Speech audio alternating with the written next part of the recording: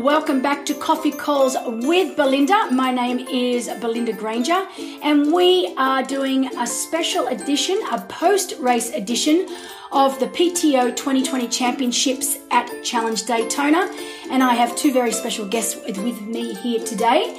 We have got the Uber biker, Magnus Ditlev, and his manager and great friend, Kasper Pedersen, all the way from Denmark. Welcome, boys.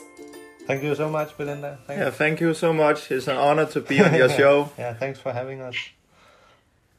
Well, it is actually an honor for me, boys, because you've been nothing but the most professional of professionals, particularly in Daytona, and it was an absolute pleasure to have you at that race.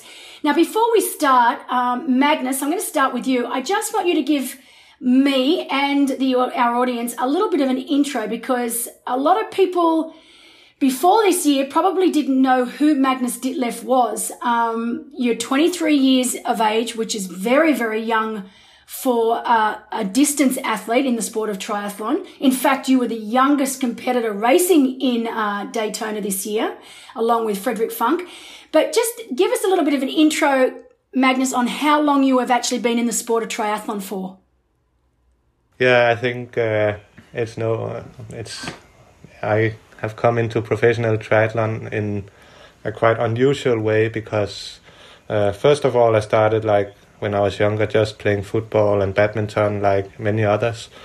And then when I entered high school, many of my teammates started going to parties, and suddenly my team there were not many people on my team anymore. So I started running a bit for myself and biking too. And then I had been swimming when I was much younger, so I could swim.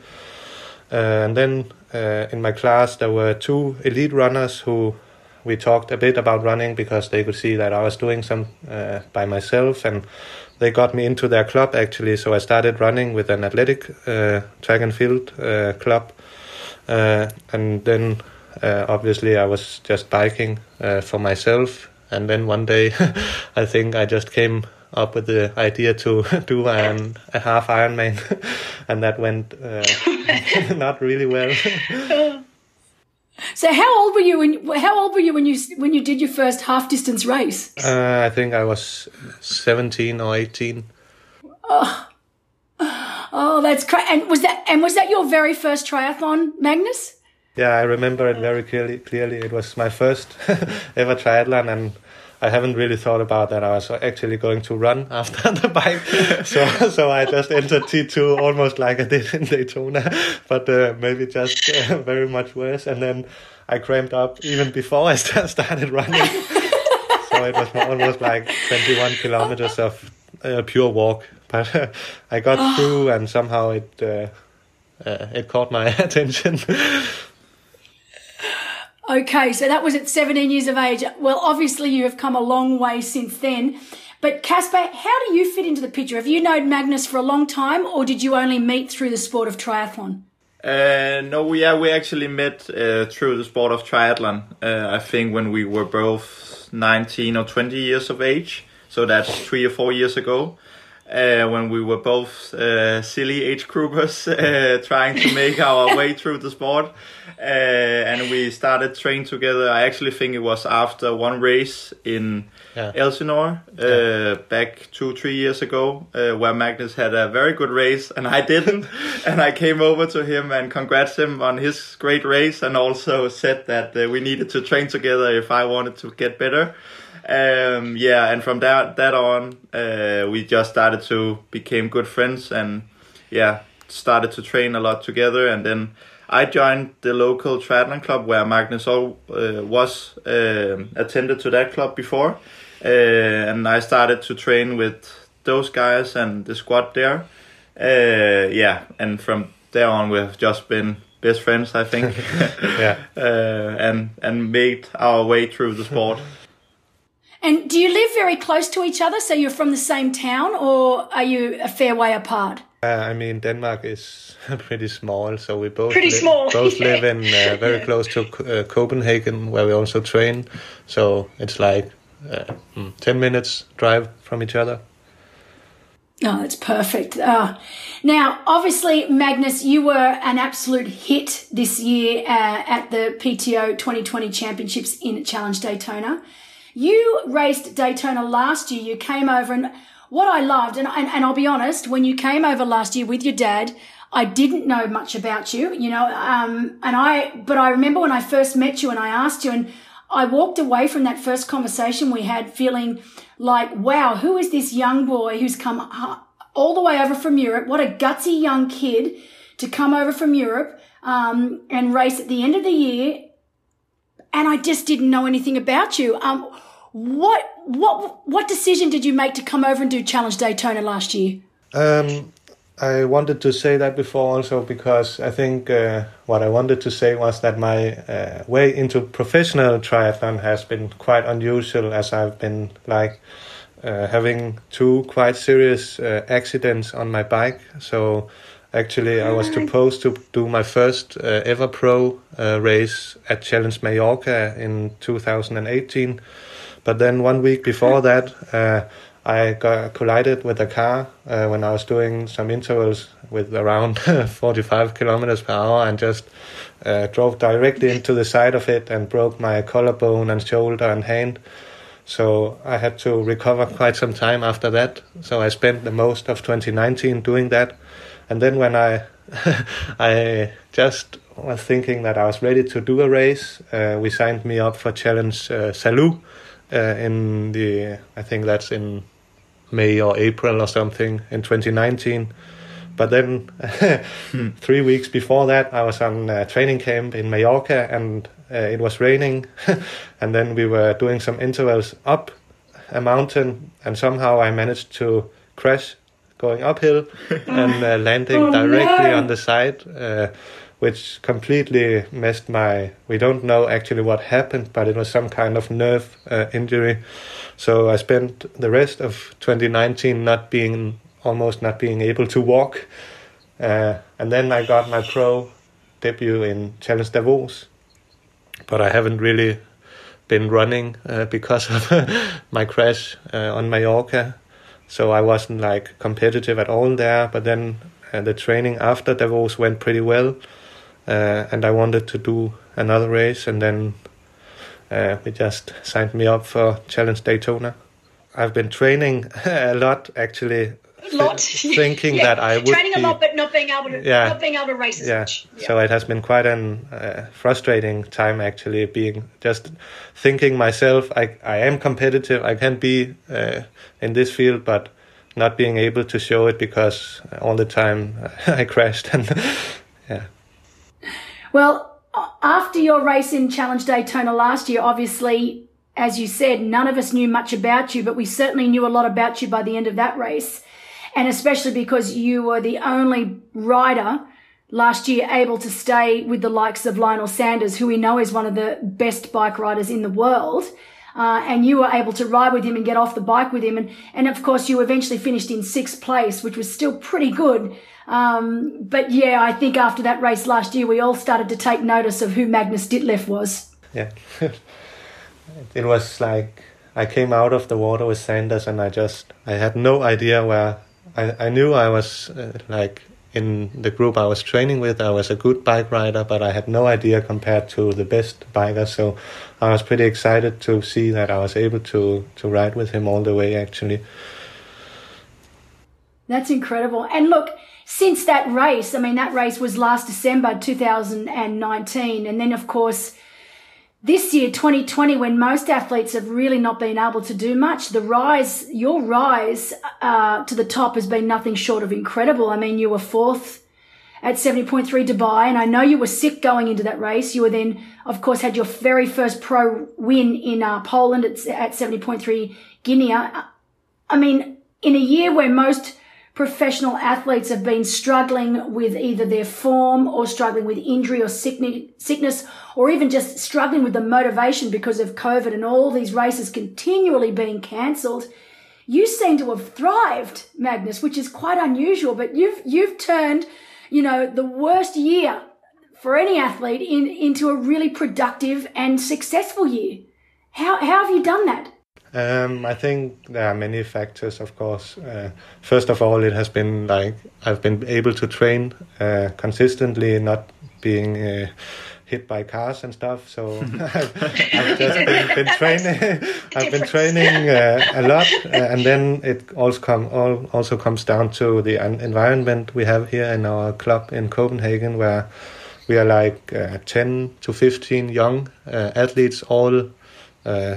I'm actually one of the older ones, but some of them are like, what are they? 16, 17, 18 years old. And we are all the group, we are all trained by the same coach. So we do all the stuff together. And I think we've just managed to, instead of like being depressed, and we've just seen it, we know that we will first reach the top shape in many years. So we've just seen it as an opportunity to like improve, because when young people who have not been training very much, suddenly we've been having weeks and weeks and weeks of only training and building. So I think we've just all improved a lot. And Kasper, have you been training with Magnus? Now, obviously, we know that you are the manager of Magnus now, but you are also an athlete yourself. And before we started the podcast today, I didn't realize that, because I remember you as an athlete, but I didn't realize that you were just saying you've had some heart issues. Can you just tell us a little bit about that?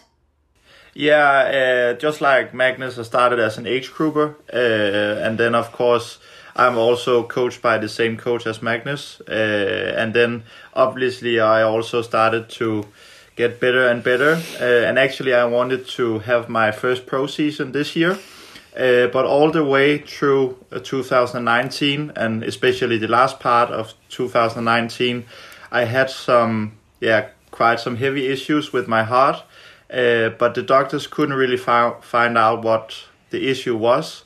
And then I had my last age group race in Bahrain in December, and just directly after I came home after that race, I got very, very sick with my heart, and I think I was at the hospital for maybe 2 or 3 months and spent my whole Christmas and New Year at the hospital. Where they found out that I had some inflammation around my heart, and actually they had to do a minor operation where they soaked up, I think it was 2 liters of inflammation that was around my heart. So actually they don't know how I was able to train with that much inflammation around my heart for so long. But all the way through 2019, I think I slept maybe 12 hours each night and maybe 3 to 4 hours during the day. And I was just constantly tired, but the doctors couldn't say why. And sometimes when I was out riding with Magnus and our coach, suddenly my heart rate could just raise 50 to 70 beats just within 5 seconds. Then obviously they found out what it was. It's getting better and better each week, but I have to be very careful. But I'm slowly getting back into training, but I'm more getting into the manager and business side of the sport now instead of the athlete side of it. It was actually when I visited Kasper when he was at the hospital, and we were talking about triathlon because that's the only thing we talk about. So we wanted him. He wanted to stay in the sport. So I just said to him, now if you can't train at the moment, then you can be my manager and start writing to sponsors and upping my SoMe game and stuff. And that was like the introduction to what the partnership we have now. Yeah, exactly. Well, I think it's absolutely perfect, because I look at you 2 young men. I mean, as I said, you're 23 years of age, which is very, very young, particularly in long distance triathlon. And the one thing that's always impressed me since I very first met you both was just the maturity that you show well beyond your years. And just to know, Magnus, that, you are taking this profession very seriously, and you know that there is more to the sport than just training and racing. So just the fact that you've gone to Casper and asked him, and you know the importance of having a manager and having the other parts to being a professional athlete taken care of. I mean, it's pretty incredible that 23-year-old, and I'll call you boys because in my eyes you're still boys, would even think that way. So, it's amazing to see, to be honest. And Casper, it must be great because you're probably like me in many ways. I mean, I was a professional athlete for many years, and obviously I had to retire in the end because I was too old. But I didn't want to necessarily leave the sport because I love the sport. So I feel like you are a little bit in the same shoes as me in that you still want to be involved. You've just got a slightly different role to what you originally thought. Yeah. And I actually, without being too sentimental, I think that I know Magnus is very grateful for what I do for him each day. But actually, I feel like I should be the one who is grateful for what Magnus has done for me, because I think he actually got me back into life in somehow, because obviously when you have heart issues and you could be pretty depressed sometimes. Yeah, I could be very depressed sometimes. And when you lay on in the hospital bed for several months, I didn't know how to get back into life, to be honest. And Magnus helped me with that by saying that I could be his manager, and that way he got me back into life, but also back into the sport that I still love, even though I can't compete as I want to. Well, I think it's fantastic because I can imagine nothing scarier than, as a 23-year-old or younger at the time, having an issue with your heart. That's a scary thought. So to see that you've been able to reinvent yourself, Casper, and I think what's great about the both of you is it's a reciprocal relationship here. You're both benefiting from each other, and that's always the sign of a healthy relationship. Now let's talk about Daytona, because obviously it was by far the biggest event of the year. Did you boys ever think that it might not happen? I mean, so many races this year got cancelled last minute. Was it ever at the back of your mind, particularly you, Magnus, when you were obviously training very, very hard for this particular event? Did you ever think, I bet you it's going to get cancelled. Any minute now it's going to get cancelled. Did you ever have those thoughts? I mean, I made a deal to just say to myself all the time I was in doubt, it's going to happen. Because if you don't believe that it will happen, then when the training and everything gets really tough, then I think you won't be able to deliver everything. So I tried to really tell myself that it will happen and we will fly to Daytona and the race will happen. But I mean, even the week leading up to it, I was like, it might be, you don't know about what's going to happen in 2020, but I just tried to tell myself that it will happen.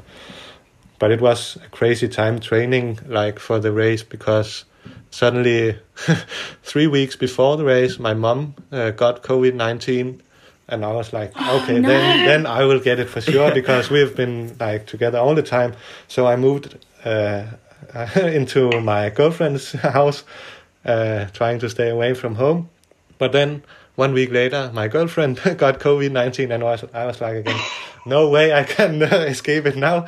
So I moved into some of my parents' friends' basement. So I had to live in their basement for 1.5 weeks. But I didn't catch the virus. So I think it's that's crazy. It's a minor miracle. That's a crazy story. Yeah. I love it. Yeah, so it was also quite hard to then I moved out from home, taking all my things to my girlfriend, and then trying to train a lot at the same time, and then moving out from my girlfriend and into a completely new environment in the basement where I had nothing, not even a kitchen. So wow. Oh, I did not know that story. But obviously when you finally got to Daytona and obviously to the race central, to the race hotels, that must have been such a relief. I mean, you and Casper travelled over from Denmark together, and obviously when we stayed at the hotels, the Daytona, it must have been such a relief to finally put your luggage in that room and know that nothing was going to stop you racing. Yeah, I mean, even 1 week before we were supposed to fly, our tickets suddenly got cancelled. So just when Casper and I sat on the plane and looked each other in the eyes, we just knew, yeah, and it's finally over. Then we could relax just a little bit. Honestly, I mean, I think we're all going to look back in 10 years' time at 2020 and we're just going to shake our heads and laugh because nobody could have predicted this year. I mean, I just think about it now and it's just insane. And obviously, I'm sitting here in quarantine now in Australia because we have to sit a compulsory 2-week quarantine when we get back from overseas. And it's not like normal quarantine where you get to do it in your own house. We get marched off the plane basically by police and military and put into a hotel that is not of our choice. And we are not allowed to leave the room for an entire 2 weeks. But I've seen you've got in a treadmill or something. I needed to do that, Magnus. Otherwise I was going to go absolutely crazy. So it's been pretty good, but I do not regret it a bit because being able to be in Daytona and be a part of that race is truly going to be a part of history. Now, Magnus, obviously you'd been there before, you'd raced there the year before, so you had a really good understanding of the race and the track, which, let's face it, is very, very unique. It's not like we have any other races on it solely done inside a race circuit or a track like that. It was also against the strongest field that I'm sure you've ever raced against. It's certainly the strongest field that I've ever seen assembled. And you received a wild card from the PTO as a result of your performances this year. How did you feel about receiving a wild card to start with? Because obviously you didn't automatically qualify. But when you got that wild card, were you excited? Did you expect it? Was it something you thought you were going to get, or was it totally out of the blue? I knew that we have been talking to you and others that I was in the mix for a wild card, but I think there are so many strong guys out there that could have received a wild card and also would have done really, really well. So I was really honored and thankful for you and PTO for the work and for giving me the opportunity. It has been an experience for life, being out there and racing against my biggest idols and going past them, and they overtake me again. But it was really... It's still pretty impressive. Well, I can actually tell you, Magnus, now that we had a little bit of an argument over you because... I know that Bill Christie, obviously the CEO of Challenge North America, and myself, we wanted to give you a special invite, but the PTO wanted to give you a wild card. So you were the one and only athlete in the entire field that we actually argued over because we wanted you, but they wanted you. So I thought that was pretty cool that we were actually fighting over who got to have you. It's pretty cool. Now, obviously, the race itself, let's talk about the race itself. I mean, it was such an incredible week leading into the race, and I know the PTO had some amazing media obviously organised. There was photo shoots and interviews, and it was an amazing few days leading up to the race itself. But race day, were you nervous? I mean, obviously, for a lot of people, it's been such a crazy lead up. Some people had no pools to use. Other people were only able to train indoors. But did you feel quietly confident on the start line, or were you absolutely as nervous as could be? I think the week leading up to the race, I was actually feeling really confident because I knew that I was in the shape of my life and I had done things I've never even been able to do, not even close to it. So, but then it was like when I woke up the day before, it suddenly hit me that shit, we are close now. And from there on, I was pretty nervous actually. But then when the race starts, you don't notice it. Then you're just in your zone and do your thing. And Casper, do you think that's where you play a good part too? I mean, obviously you were sharing a room with Magnus, so you can obviously, Magnus so well now, so you could probably feel that nervous energy. And do you think that's where you really played a part as well, to keep him grounded, to keep it all under control, to keep his mind busy so that he didn't start overthinking the race itself? Yeah, and I also think that due to that, the fact that we have been knowing each other for 3 or 4 years now, and are best friends combined with the fact that we are partners. So and we have been to a lot of races together now. So I know what Magnus needs during the lead up to a race and the day before and 3 days before and all these kind of things. So I know what Magnus wants to have and all these kind of things, even without he has to ask me about it. And I think that takes a lot of pressure out of it. And I'm also we are both very good to know. We know each other so well that we don't have to talk about things. We just know what both of us need to do and need to have in order to deliver our best performances. And also that, also as you mentioned, that the week leading into the race you wasn't that nervous. And I also think that's because we're very good at still trying to have fun with this sport, because we got into the sport because we love it and we wanted to have fun.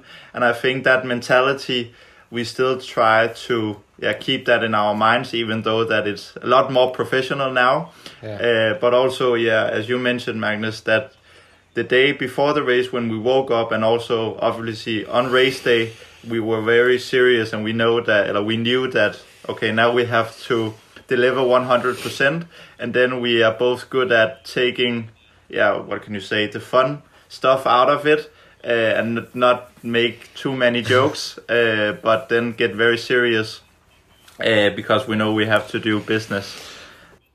Exactly. And I think that's the important part about our sport.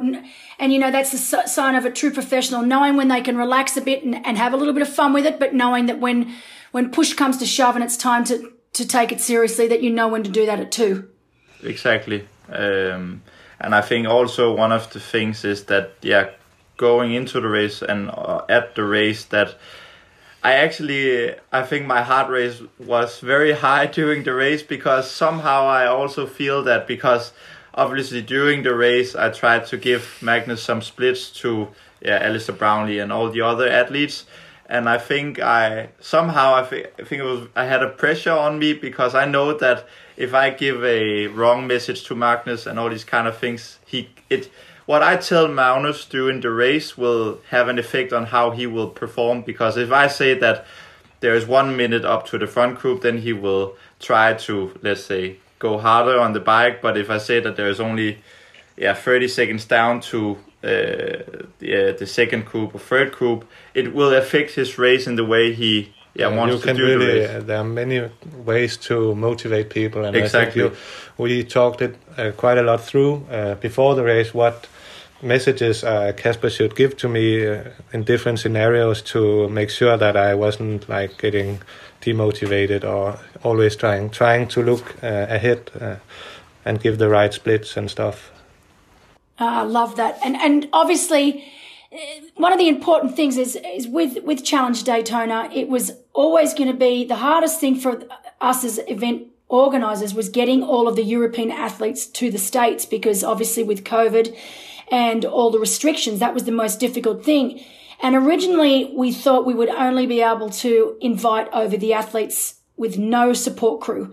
But then we were able to include support crew, because we realized, let's at least try and get these athletes to have one support crew.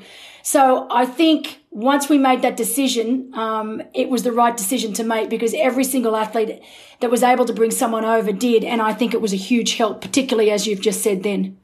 Yeah. Also just logistics. I mean, triathlon is a really complex sport, and you need so much equipment, and it was just so helpful to have one that can help with all those things, and buying stuff and going, eating together, and it just makes the experience so much. Yeah, it's quite difficult to travel alone, actually, I think, and do triathlon.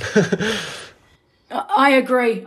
Just with all the bags and the bikes and the wheels alone, it's always good to have that extra set of hands. Now, Magnus, let's talk about the race itself. So you had a reasonable swim. I'm not sure if it was where you wanted to get out of the water, but it was always going to be a tough ask when you had some of the absolute best short course swimmers in the world there. I know watching the race, I expected it to split up a little bit more than what it did. I thought that we would have some like very, very specific groups of swimmers, but instead it was almost like a long line of men getting out of the water together. Did you have any idea where you were heading into T1? I could see, I mean, first of all, I was quite unhappy with my swim. I had expected to be in maybe the second group that was like 1:15 or something after the lead.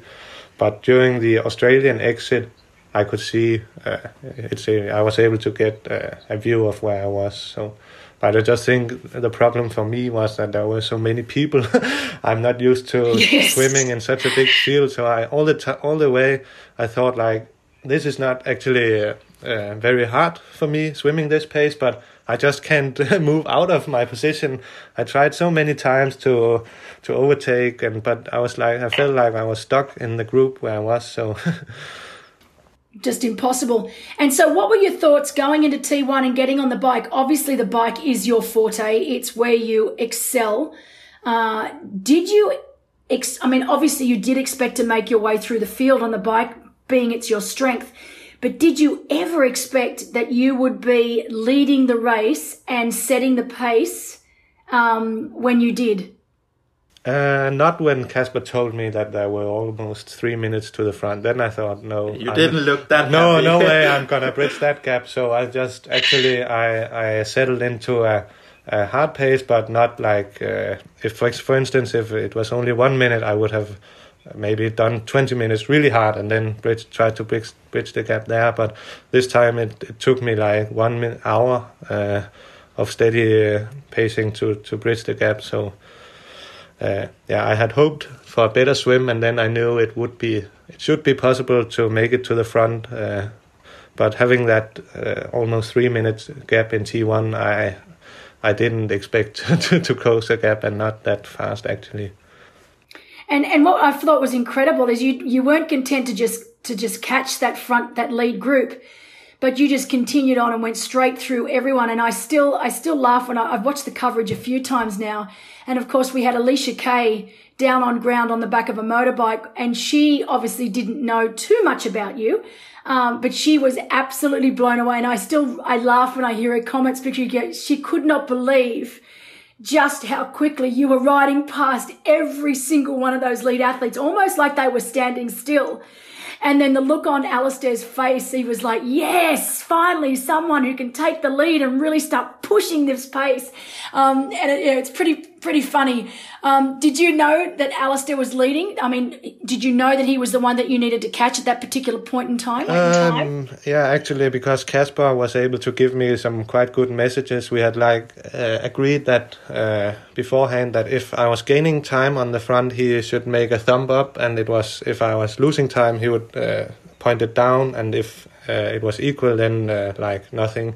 But he was constantly just raising his hands very dramatically. So I thought, and then sometime he got a blackboard from one of the other coaches, so he could start writing messages to me, and I saw 20 seconds to Alistair, and then I knew, okay, I'm getting really close now. So that was completely mad actually.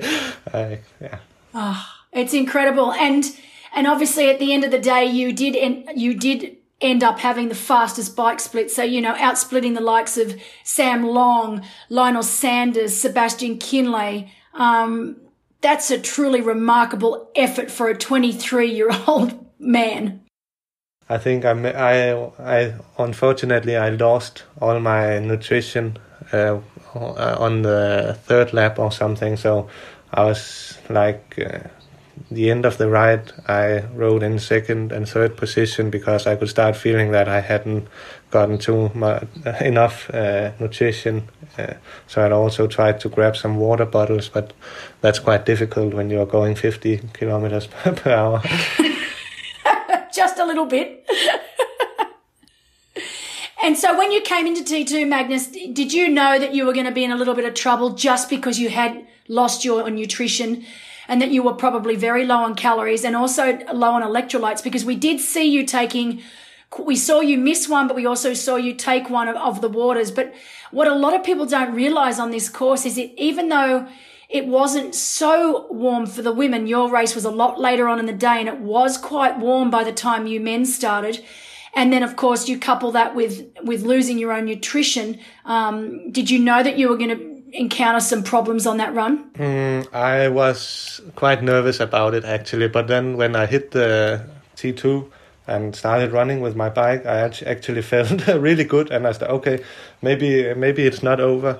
And the first, until I got my cramps, I had just overtaken Rudy Van Berg, so I was running in third position at the time when I got the cramps, and I just started like 100 meters before I started cramping. I was thinking like, okay, I can make it to the podium actually, or maybe a top 5, and then 100 meters later, I was like, no way I'm even gonna make it to the finish line.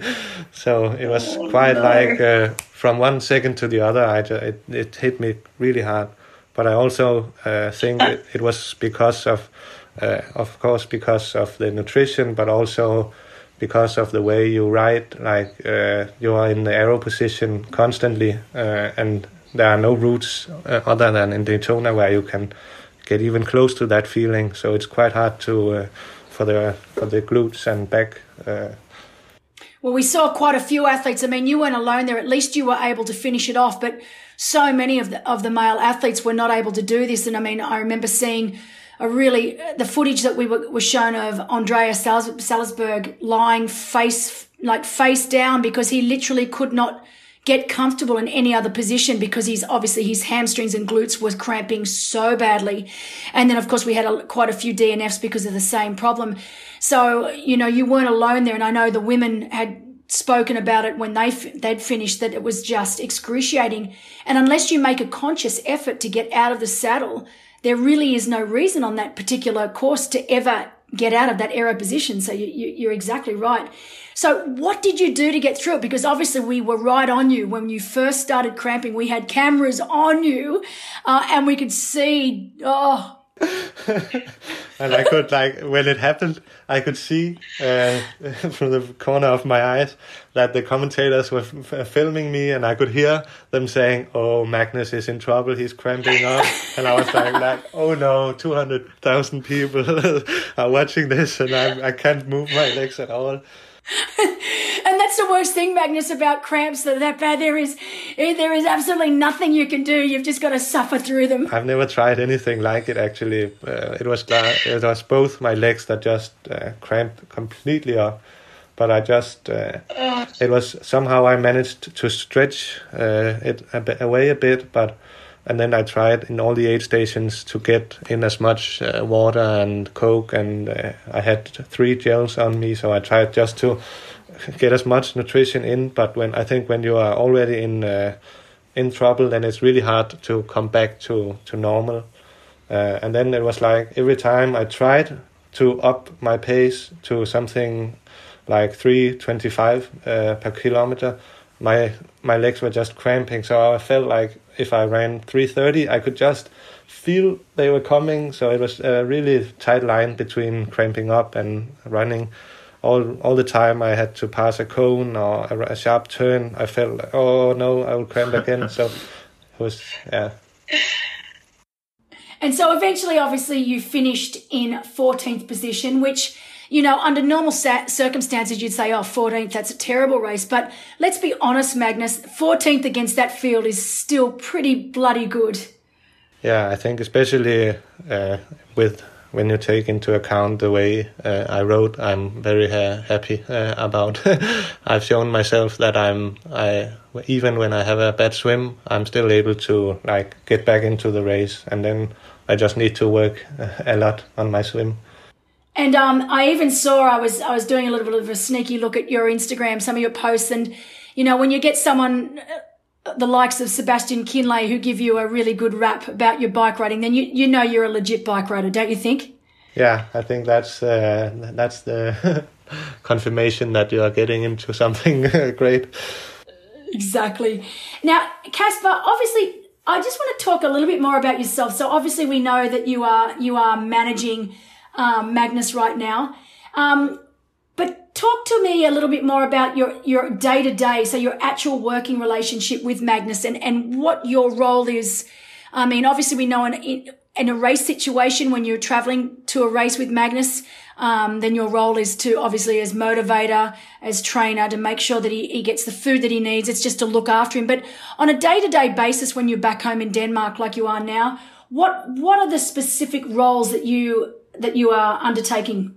Well, actually, I think whatever I can help Magnus with that isn't doing his swim, bike and run and gym work, I try to help him with. So I think talking with sponsors, also talking with you guys going into the PTO championship, also about the wildcard.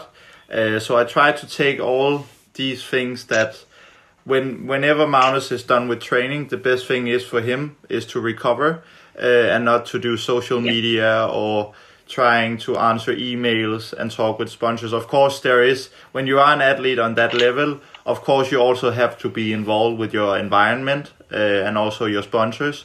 But I think the daily maintenance of that, I think it's very good for him to have a manager like me that can take care of these stuffs. But actually, like yesterday, sometimes I also on the deck when he is swimming, biking and running, and doing some assistant coaching for him as well, together with his main coach, who is Jens. But actually, I just try to be together with Magnus as much as possible during the weeks and the days. It's basically I'm his lifetime assistant, if you can tell it that way. I love that. But that's also, I think, because we are such good friends. Yeah. So it's also much more on a personal level. Yeah, exactly. We talk about if we have some troubles personally and stuff. And I actually think it goes both way. Of course, I help Magnus a lot. And we also, as you said, on the personal level, but it goes both way as well. So when I have some troubles, he's also there for me each time. And I also think that's one of the things that works so good in our partnership is that we respect each other. And what I also like about it is that when Magnus won Poland back in September, I almost felt like I had my first pro win. And I think that just really sustained that we have a very, very strong friendship, but also partnership. And we're very good to combine those two things. Oh, I think it's wonderful. And I think particularly me looking on as an older ex-athlete to see the maturity that both of you young men are showing to each other, to the sport. It's truly amazing. And I have absolutely no doubt that there are huge things ahead for both of you. Now, talking about looking ahead, obviously it's December now, so most athletes have decided to take some time out, particularly after, even though we've had a fairly small year as far as racing goes, but to end with something like the PTO 2020 Champs, which was such a huge championship event. A lot of athletes are taking a break now. What are you two up to? Are you taking some time out, or are you just using this time to just tick it over and do some easy training, or are you straight back into it and still training like normal? I think many people think it has been an easy season because there has not been many races, but for me it has actually been quite a demanding season because I haven't gotten any breaks from training at all, so I've just had almost 12 weeks blocks of training and no taper, and so it has been quite a demanding season in that regard to the body. So right now I will take 2 weeks of only training what I feel like and just doing what I want to do with the training, and then we'll start up again. We don't know what races will come, but maybe it seems that 17.3 Dubai might be available. A possibility. And I think I would love to go back and race there again. And then we are also actually discussing, because before Daytona I did some testing for the aerodynamics on the track, velodrome. So we are actually looking into if it's possible to do our record attempt to try and see if I can beat the distance that Lionel Sanders just set a month or two ago. This. So I hope that that would be quite fun to both, because I really like optimizing my setup on the bike and really look into that.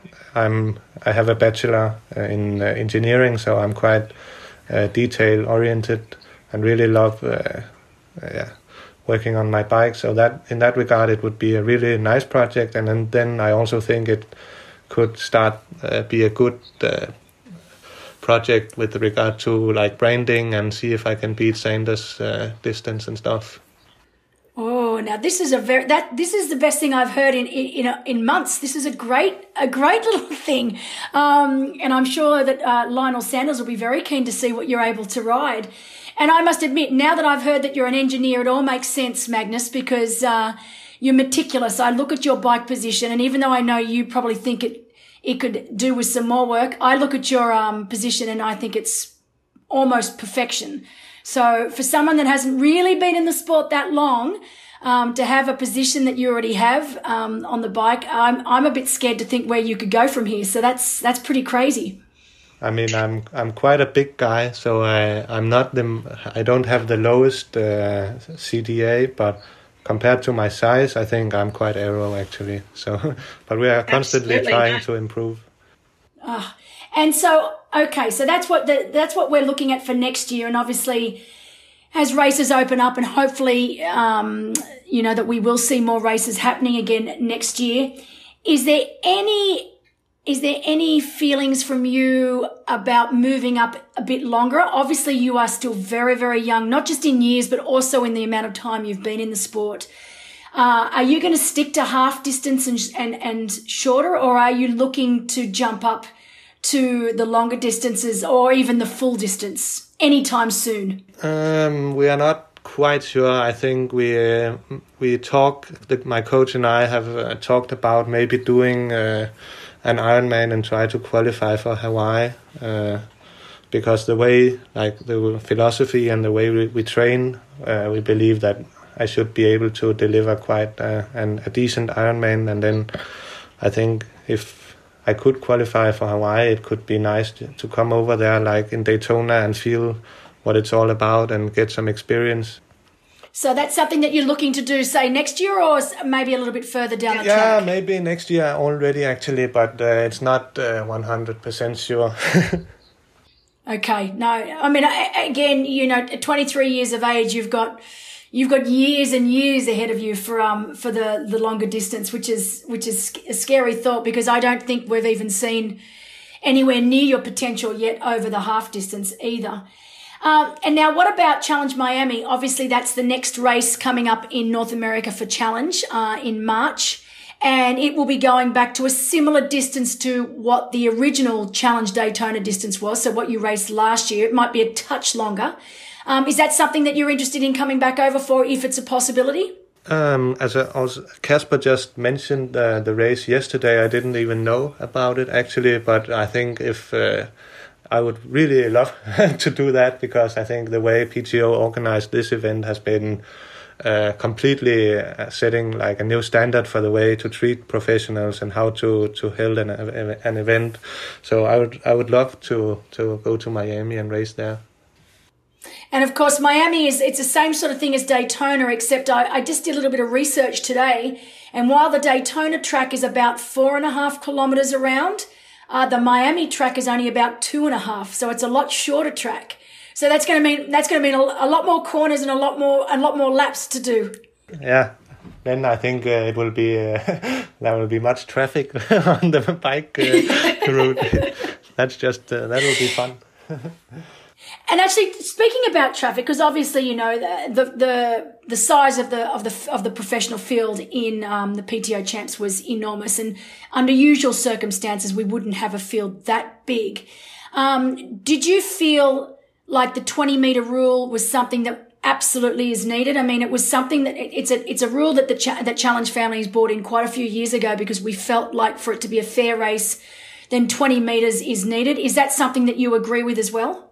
Yeah, I definitely think that 20 meter is, if you want to make a non-draft race, then, I mean, 12 meters, you still get quite a huge draft effect out of that. So I think 20 meters definitely makes it more fair. And when you invite also short distance guys that can swim well, I think if it was 12 meters, then the likes of Sanders and Long and me, we would really have problems bridging the gap. So if they could just sit on 12 meters and help each other. So I think that in that regard, 20 meters is definitely the way to go. And especially on a course like Daytona, where it's just flat and you have no hills. Yeah. So if you're on 12 meters and riding 50 kilometers an hour, exactly, then the draft benefit will be quite important at 12 meters. Yeah. Actually, you've just raised a really important, and I meant to ask you this question back when we were actually talking about the race itself. When you saw the field, because obviously it was, the PTO field was made up of automatic top 40 in the PTO rankings, plus the wild cards, plus some special invites. When you saw some of the short course athletes that had been invited, so the likes of Vincent Louis, Gustav Eden, also Henry Schoeman, did it enter your mind? Did you think, over this particular distance, over the 100-kilometer distance that the race was run over, did you think, this is just going to be impossible for the long course men and women to win? Or did you actually think that it was going to be as even? Because we were having discussions about this all week, who we thought was going to take control, whether it was going to be the short course men or the long course men. But at the end of the day, Magnus, it was a really healthy mixture of both. Did you think that was going to be the way it was going to pan out in the end? Yeah, we had talked about that so many times also before the race. But I think it's mainly due to the 20-meter rule that the long distance guys were able to bridge the gap. And you also saw quite a lot of surprises actually, which I believe is also mainly due to the fact of the 20-meter rule, that if you just sit on 12 meters, then you can enter T2 with quite fresh legs. And then obviously the long course guys will be in much trouble trying to run with the best short distance guys. So I thought I knew that some of the short distance guys would get quite in trouble on the bike, also because I've seen the way they sit on the bike, and I know that it takes many hours to adapt to the TT position, and especially on a course like that, it's not something you can just train for a month and then you will be fully adapted to riding 80 kilometers on a track in aero position. If you are able to sit in the aero position, then you will enter T2 with really tired legs. So I think that it's because of the 20-meter rule that it came down to the mix we saw. Yeah, which is exactly what we wanted, which is perfect. Now, before I let you lovely boys go, Christmas in Denmark, obviously a lot different to Christmas in Australia. We are going into summer now, so we have excruciatingly hot conditions. But you are the exact opposite. Is it snowing where you guys are now or not yet? No, it's probably the most boring weather you could ever imagine. It's like 3 degrees and then raining non-stop. And I think they said in the news yesterday that we only have had 7 minutes of sun during December. Yeah, so that's not that much. It's a new record for not seeing the sun. We haven't seen it. That's crazy. That makes me not feel so bad about being inside. I mean, obviously I'm in quarantine for 2 weeks and I'm not allowed outside, so I haven't actually seen the sun either. Either way. No. So. But also leading up to Daytona, it was quite because it's such bad weather here in Denmark at the moment. It was quite a challenge to do. I really wanted to make some long interval sessions in my aero position, and I don't feel like on the turbo it's not quite the same. So I tried to ride outside, but in these conditions it's quite tough. I don't know how you do it. I am such a wuss now when it comes to cold weather. I'm terrible. And are you in restrictions now in Denmark? I mean, I know that Germany's just gone back into a lockdown. The UK's gone back into a lockdown. Is Denmark okay, or are you in any sort of lockdown right now? We actually talk about a second lockdown also, but it's not very strict. Actually, the pools have just closed, but not for professionals, so we can still swim, but there are coming more and more restrictions. Well, we just got to make sure we can get through Christmas in one piece, that's for sure. But listen, boys, it's been an absolute pleasure talking to you. Thank you so much for your time. I've been wanting to chat to you both for ages. Obviously, we were neighbours in Daytona in our hotels, but with all of us being so busy with our respective roles, we didn't actually get a time to sit and chat. So thank you very much for allowing me to do that now. Thank you for having us. It's us that's thanking. I'm really happy for the way you treat us. Oh, well, we love you, Magnus, and I can't wait to have you at any and all of our challenge events next year. So I'll be the one emailing you, begging you to come. So don't you worry about that. I will try to come. All right. Well, listen. Take care, and I'll speak to you again soon. You too, Belinda. Thank you. Have a great day. See you. Thanks for listening to the official Challenge Family podcast. If you're enjoying this podcast, please leave us a review. We're just loving your enthusiasm, and next to that, it will also help other people to find this podcast. The making of this podcast would not be possible without the help of some of our amazing partners. So a big shout out to Powerbar, ABUS, Sport No Limit Group, Lubos Bilic at LB Training, Souls for Souls, and Wahoo. But for now, thanks for listening, and I'll be back soon for another Coffee with Belinda.